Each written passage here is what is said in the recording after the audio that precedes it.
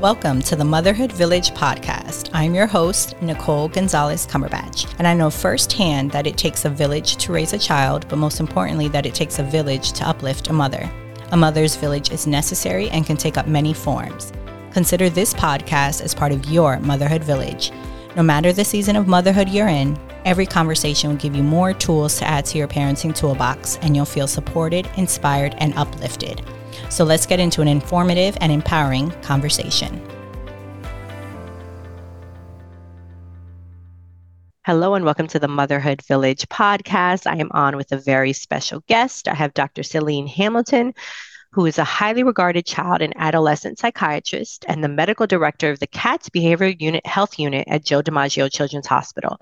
Trained in the Triple Board Residency Program at Mount Sinai Medical Center, Dr. Hamilton specializes in pediatrics, adult psychiatry, and child and adolescent psychiatry, with a deep understanding of normal child development and the medical conditions that can affect children. Dr. Hamilton's primary focus is identifying, diagnosing, and treating mental health concerns that deviate from the expected developmental path. As a child and adolescent psychiatrist, Dr. Hamilton's main goal is to truly listen to her patients and their families. She believes in building strong working relationships that lead to tangible changes for her parents and their families, bringing her great satisfaction in her work. How are you, Dr. Hamilton? Good morning. Well, thank you so very much for having me. I feel really privileged to, be invited to speak today. You make me sound like more than I am. Thank you for having me. And hopefully, I can be of help. Absolutely. No, I'm very excited to talk to you about this. I know you are. You're a pretty big deal. I was like, wow, I was talking about this episode all week to my husband, to my friends. Okay, but let's dive into it. So resources. It sounds like you and I both believe that it kind of takes a village, right? Working together, community connection to help families, which then passes on to the children. One of the resources I always like to ask my guests is what is their favorite book or one that they would like to recommend? It could even be a podcast. Some people are like, oh, I like audiobooks, whatever you feel, but any resources you'd like to share with my moms listening today. Well, I definitely use audiobooks because I drive a lot and I run a lot. And so I love to learn. I'm currently rereading a book that I think moms should all read, and it's called Mindset by Carol Dweck. And it is a fantastic book about the fact that our intellect is not static. So, we have all heard of this IQ test and we think, okay, there's this box that we fit into and that's our IQ. But in fact, that's not true. Our IQs can change, we can get smarter. And that is the whole idea behind growth mindset. And I think every parent should read this book. It's amazing. And I'm rereading it because it's an amazing book. For those of us who are also getting older, I most recently read a book by Peter Attia, who is a surgeon, a surgical oncologist, but it's basically about how we can live our best lives physically and cognitively into our 90s and 100s. And it's a really important book. So, and they're both great reads, easy reads, great reads. So I love it. For our moms and aging parents. Yes, I love that. And I didn't read it in the bio, but are you a mother yourself? I am. Okay. I have an almost 8-year-old and a 12-year-old, second grade and seventh grade. Wow. So you're in the thick of the elementary and middle school. We could probably have a whole conversation about that. We could have a whole podcast about middle school. Yeah.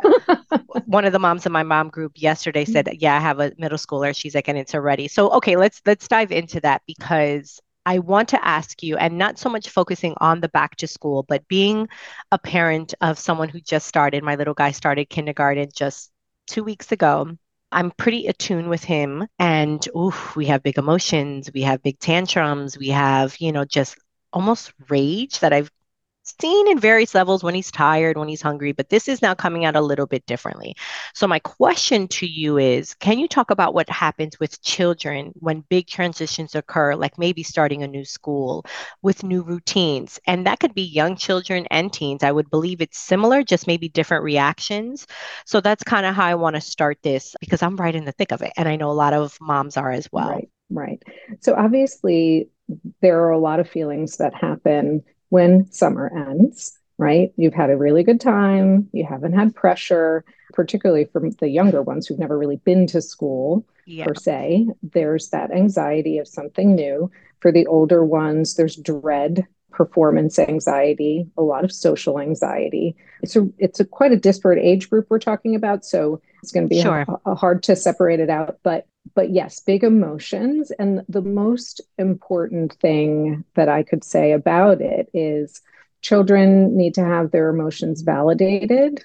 They need to feel heard. So, if your child is having big emotions, a quote unquote tantrum, let's say, bring them into the fold. Of course you feel upset.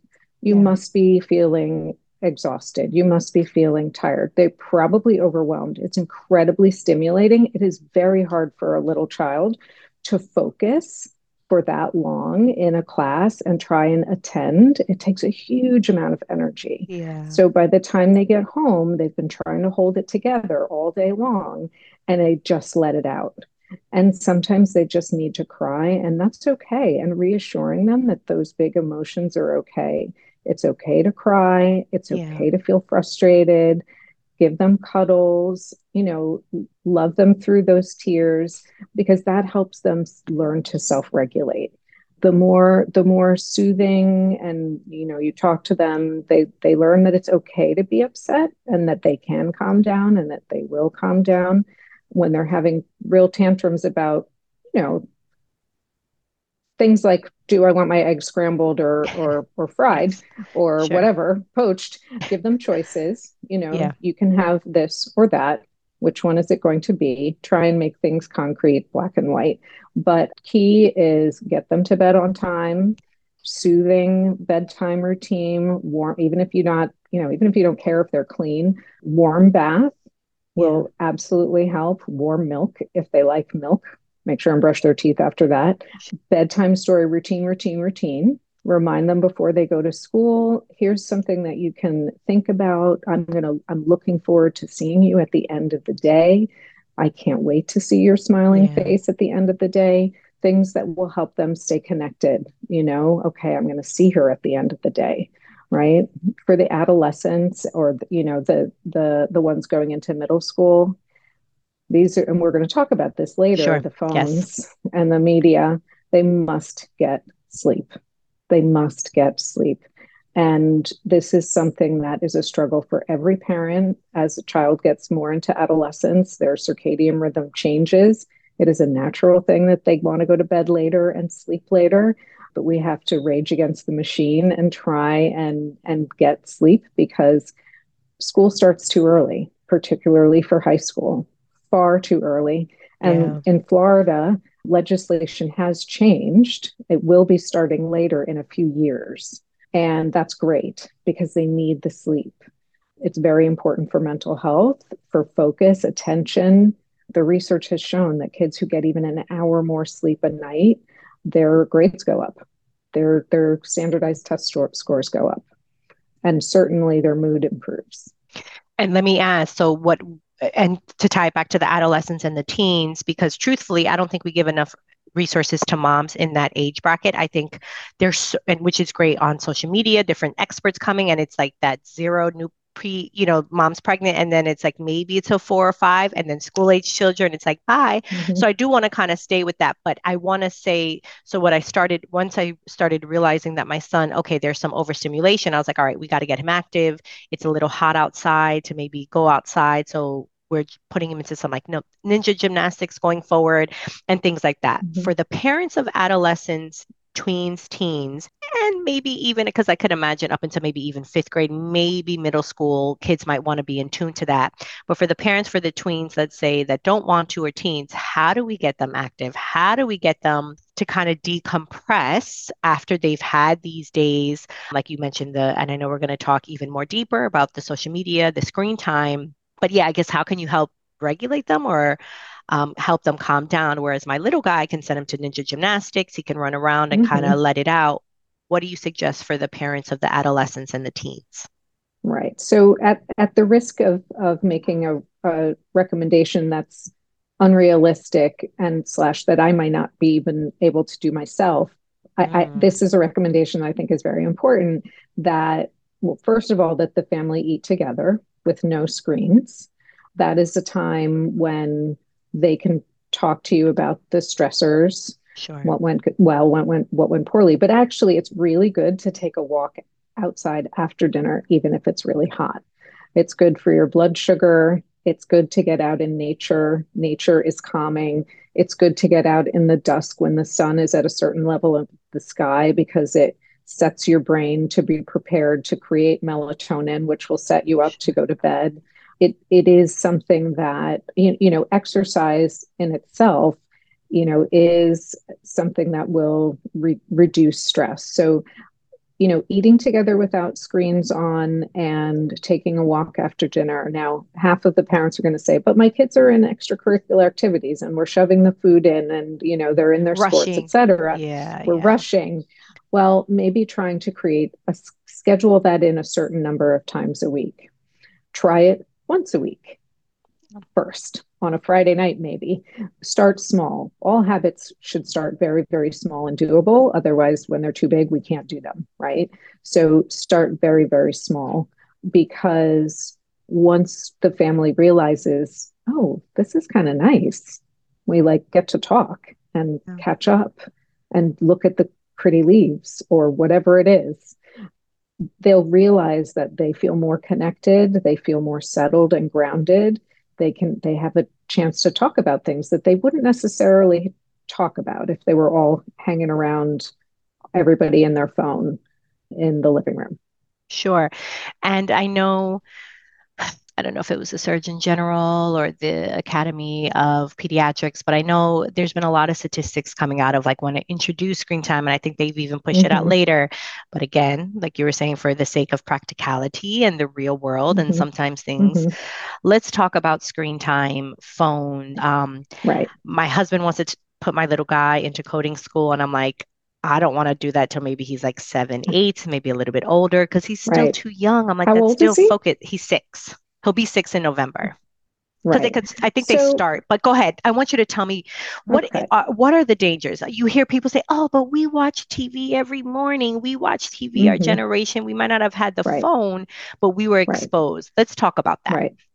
Okay, so first of all, the job of a child is to play. Children learn social skills, physical regulation, attention, everything from play. They're almost, I mean, I refused to put any of those learning app things when my kids were toddlers. There was no learning, there Yeah. was playing. Yeah. There were no, I wasn't teaching them anything. I refused to teach my child when she was in preschool or whatever. She doesn't know her numbers and her colors.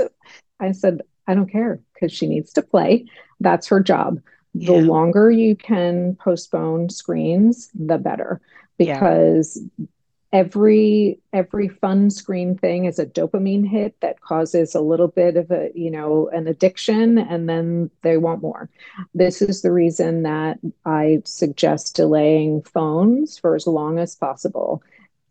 My philosophy is basically until your child is not attended by an adult, like is not under adult supervision for any Ah, period of time, then they don't need a phone, right? Because technically there's an adult who's looking after them who can help them, sure. right? Now, there are also parents who decide to wait even longer because when we were kids, we didn't have phones all the time. We took the bus without a phone, right? Things Even the have changed. yes, yes. Things have changed, right? My I have a nephew who lives in another country and he walks for half an hour to school every Oh, day. Now, granted, goodness. he does actually have a phone, but kids do different things at different times. He Sure. didn't used to have a phone and he still walked to school. So I decided that my child, once she was not under the supervision of an adult at all times, that she could have a phone. And that was why I chose to allow her to have a phone. Now, so how do we make that decision? This is what I would suggest parents think about. Does the child need a smartphone or a phone to stay connected to you for emergencies? I.e., is there not another adult around? Do they know what kind of apps are okay or not okay to download? And that means, do mom and dad know? Right. So mom and dad have homework to do. And I'm Sure. just like all of them. I didn't, psychiatry residency doesn't train you in this, Sure. right? Do they know how to surf the web safely? Do they know who it's okay to communicate with and who not? Do they know what they should or shouldn't share online? Um, do they know what kinds of words or pictures should or should not be sent? Do they respect your rules in other ways? Or do they have a hard time with that? Do they have an understanding of voice and text and data limits? Because not all of us have unlimited data Sure. on our plans, right? Do they have do they understand how to take care of a phone and not lose it? There are a lot of responsibilities that a parent needs to think about, and there's going to be a lot of pressure that they feel from their child. Yeah. I've definitely met parents, and there are parents who've withheld phones for far longer, until freshman year, et cetera. But some parents do end up having a child who feels ostracized, or not just ostracized, but really left out because they can't communicate with their friends about things to do, and their friends sort of forget to include them. And it's not intentional, but they end up at a disadvantage. So, it is a modern world, and we do have to weigh those questions, but it's very important to take a real hard look at Yeah. whether your child needs it, and if they're ready, and whether the parent themselves knows to educate their child. And I think, and that's just the screen time. That's not even the social media aspect, which I know could be a Right. whole another thing, but I want to tie it because I know we're limited on time. Depression and anxiety, and I'm sure it's all related, Mm-hmm, has been increasing. Children, mm-hmm, tweens, mm-hmm, teens. When I mm-hmm, hear stories of suicide, I'm like, what is going on? I fear, I fear, mm-hmm. I fear. What are some of the causes of this increase, and what are signs and symptoms that parents should look out for, even for the little ones? What is normal tantrum and seeing rage to someone who is really struggling, being bullied? Let's dive into that, I guess, as best as we can, because I'm sure we can have a full long conversation on just that. Mm-hmm. But let's talk a little bit about that.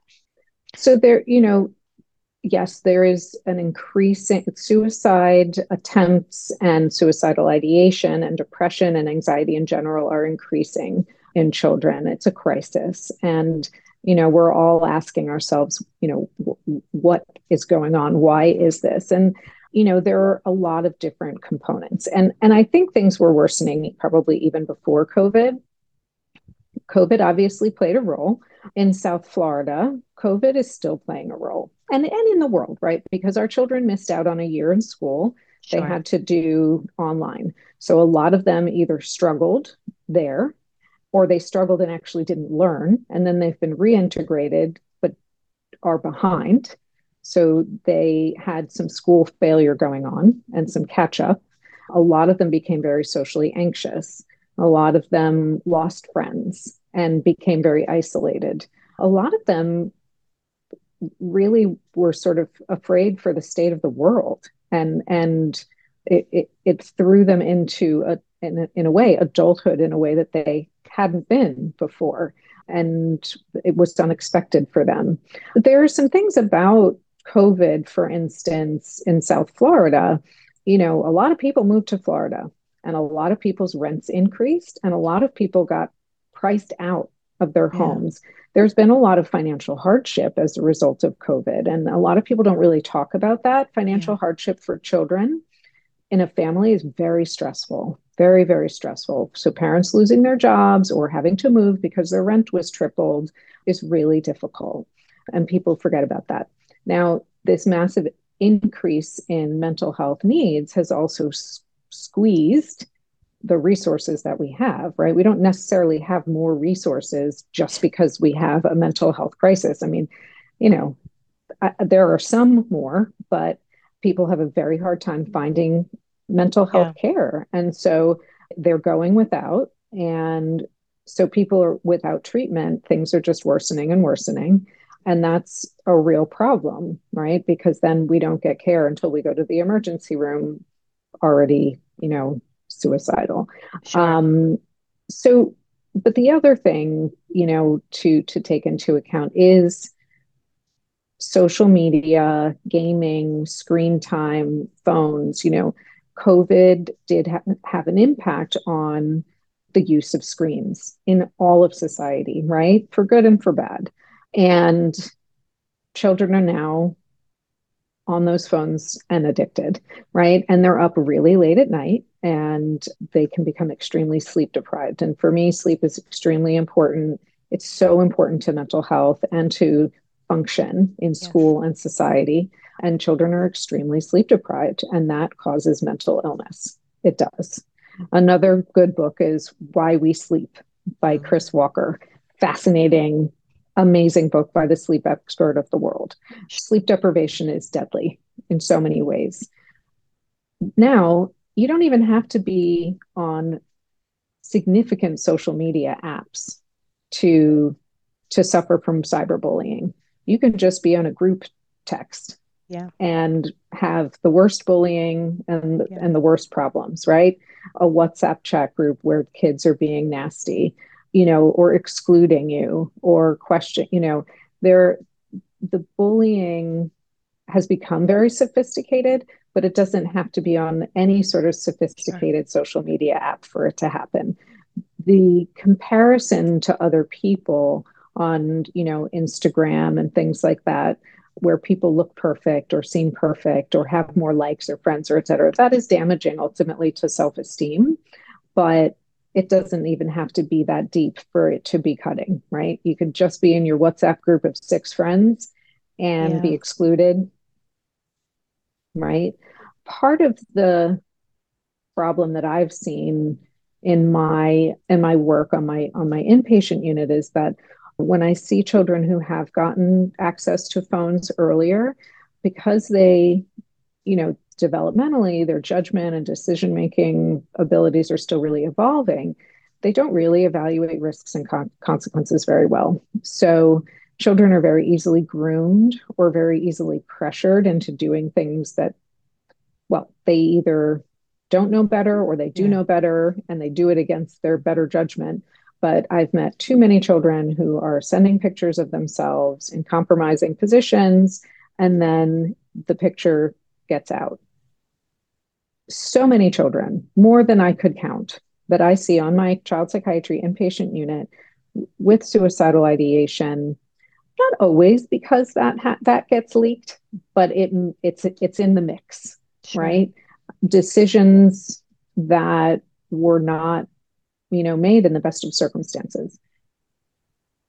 Children who are vulnerable to, cyberbullying are children who might be struggling with mood problems in the first place, who might already have social anxiety, who might be going through family difficulties, Yeah. a divorce, who are in difficult boyfriend girlfriend relationships, gay, lesbian, bi, trans, queer, everybody. That population is especially high risk. There's a lot of discrimination. There's just a lot of difficulty for them, and so there. I do see quite a high number of LGBTQ kids on my unit as well. Sure. And so a parent listening to this, like immediately we think fear, right? We're like, whew, it's a lot of information there. What it sounds like to me is number one, if you're going to expose your children to social media, have real, true, honest, transparent conversations. That's point blank number one. Absolutely. And if you can't, then they probably shouldn't get the phone or have access to the social media. I know as an adult, we can have our imposter syndrome with social media and all the things of looking at it, comparing ourselves. I can only imagine to a child, as you said, whose prefrontal cortex isn't even completely fully Right. developed and all the things that come along with the brain development, right? But what are some signs and symptoms? So let's say someone listening is like, oh, but no, family life is good. My child wakes up, smiles on their face, all is well in the world. You have those Mm-hmm. instances where the mother's like, I didn't know. I had no Right. clue that they were struggling. Right. Let's talk Right. about those instances. What are some signs Right. and symptoms? Right. So the first thing I want to tell you is yes, there are those parents who say, I had no clue, because children do hide it from their parents. So I want Yeah. all the moms who are listening to know that children don't want to upset you. They don't want to make waves. They might not want to tell you because not because they don't love you or you're not doing a good job, but because they kind of want to protect you and kind of Yeah. want to maintain the status quo, right? But, signs that they might be depressed or suicidal. So, loss of interest in their usual, their originally well liked activities like their sports or their art or things like that. Withdrawal from friends, from family, from teachers they may have liked. Somatic symptoms. So, stomach aches, headaches, you know, school refusal, fatigue, just generalized fatigue. So, sleeping a lot or not at all, eating a lot or not at all, Sure. sort of changes. So, refusing school, like I mentioned, but also grades dropping, or decline in the quality of the schoolwork. That can really be an important sign that, for parents to pick up. Depression can kind of, I mean, it's like it causes cognitive impairments, really. It Yeah. causes poor concentration, lack of motivation, forgetfulness, fatigue. I sometimes tell the kids on my unit, depression makes you stupid. You read the same thing over and over and over again and you forget. Yeah. It makes it really hard. And parents sometimes think like, oh, you're being lazy or you're this or you're that, but actually something more might be going on. Obviously, if your child is making open statements like, I wish I was dead, or, I won't be a problem for you much longer, obviously you want to take that seriously, if they seem sad and down. And, children with low self esteem or, can be particularly vulnerable. Mm. So those are some of the signs and symptoms that, that withdrawal, that decrease in function. Sometimes kids will, stop even wanting to shower. They don't dress the same way they used to. They're irritable. They drop all their friends, things like that. And I would imagine what I'm also hearing is because I can hear the parents say, oh, like you said, they're lazy. And it's like, I would imagine Mm-hmm. it also boils down to, your child, go by your instinct. A lot of parents don't want to rock the boat. Maybe they think the relationship is Mm-hmm. going to change if they keep pushing. But from Right, what you're saying is like, if you see any kind of change, push, push, and try and really right, understand what is right. going on. Right. And so, yeah, I mean, tips for parents are the most important is do not be afraid to ask your child Yes. because your child may be afraid to tell you or not want to rock the boat, right? And we can't have both people not wanting to rock the boat. Somebody has to rock the boat, right? Sure. So don't be afraid to ask your child, say, are you feeling down or depressed? Are you thinking about hurting yourself? Have you Yeah. ever thought about it? Take them seriously, don't sort of shrug them off. If they say, I want to kill myself, don't just necessarily shrug it off as being dramatic, listen to them, watch how they're behaving, encourage them to spend, like, try and draw them out, try and bring them, get them to do things with you, take them out. I think it's really important to just talk about in terms of prevention, like healthy lifestyle. I personally feel that, for instance, exercise is suicide prevention. I feel that from as early as humanly possible, we should have our children involved in organized sports. Yes. It not just facilitates physical fitness and all of those, healthy hormones, et cetera, but it's socialization, it's a peer group, teaches children to deal with failure and to Hmm. pick themselves back up, to persevere, and it maintains a healthy body. And it's really very important. I definitely consider it to be suicide prevention. Also, healthy nutrition. So, not having children, drink sugar. So, no, juice as a pediatrician, I discourage. It's liquid calories. It doesn't provide any nutritional value and it can cause emotional dysregulation. Same with sugar cereals and candy. Now, I mean, I love candy, but we Who were only doesn't? allowed sugar cereal once a year in my house Yeah. when I was little, and we don't have it in my house now. You Sure. obviously have to choose your battles, but healthy food is going to is going to help your child function. When I found out recently a suicidal patient of mine lives on Lucky Charms, I was very chagrined because that's Yes, not going to help her mood, sure. right? But that's the education of parents not understanding that your diet, I mean, that's again a whole nother conversation. How, yeah, we're very big on that as well. And like you said, you could pick your battles. Thankfully, I think there's better companies out there doing better things. Mm-hmm. If Mm-hmm. to round this up, I mean, you're a physician, look, you say you have suicidal patients that you have. If you can sum it up for the mommies listening and the dads, parents listening, what are some things that you say, listen, if there's anything you're going to take from this conversation, let's do a recap. X, Y, Z. And then also, can people connect with you? I know you're at Joe DiMaggio. I guess, do you see patients through Joe DiMaggio, or is it more of like an emergency thing? I guess it's kind of like a two-part, how you want to end this and kind of recap and say, look, parents, know Right, this. And then part right, two, do you see, outside patients right, through Joe right. DiMaggio? Right. So I'm an inpatient psychiatrist. So if your child is brought to the Joe DiMaggio emergency department and they're admitted to my unit, that's where I work. And so I see who is admitted to my inpatient unit. Takeaways for parents: communicate with your child, monitor their social media use, make sure they sleep. If your child is already in treatment and on medication, you control that medication, not your child. Make sure that no children in the house have access to any pills. All pills should be locked up and stored because children are impulsive. So monitor that, store away firearms, alcohol, make your home a safe place. You know, if your child is anxious or depressed, you can check with your insurance for providers, talk to your pediatrician, talk to the school counselor, call 211. If your child is expressing, that they're suicidal, that's a time to make either an urgent appointment with a counselor. If they've made a suicide attempt, that's when call 911 or bring them to the emergency department, right? It's important to communicate with your child so you can make sure and prevent this from happening.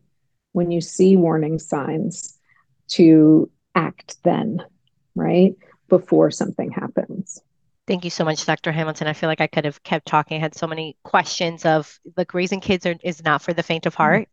It's hard. There's Yeah. a lot of outside factors, but thank you, thank you, thank you for sharing some really, really great tips. I'll put all this in the show notes of just different resources that are available through Joe DiMaggio as well as the Memorial Healthcare Systems.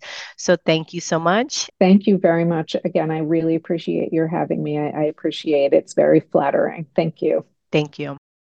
Thank you for listening to this impactful episode of the Motherhood Village podcast. Subscribe to my show so you'll never miss a future episode. You may also rate and review on Apple Podcasts and share this episode with someone that can use it as part of their motherhood village. Remember, your village can take up many forms and you do not have to do it alone. Connect with me at themotherhoodvillage.com. Blessings to you for love and light.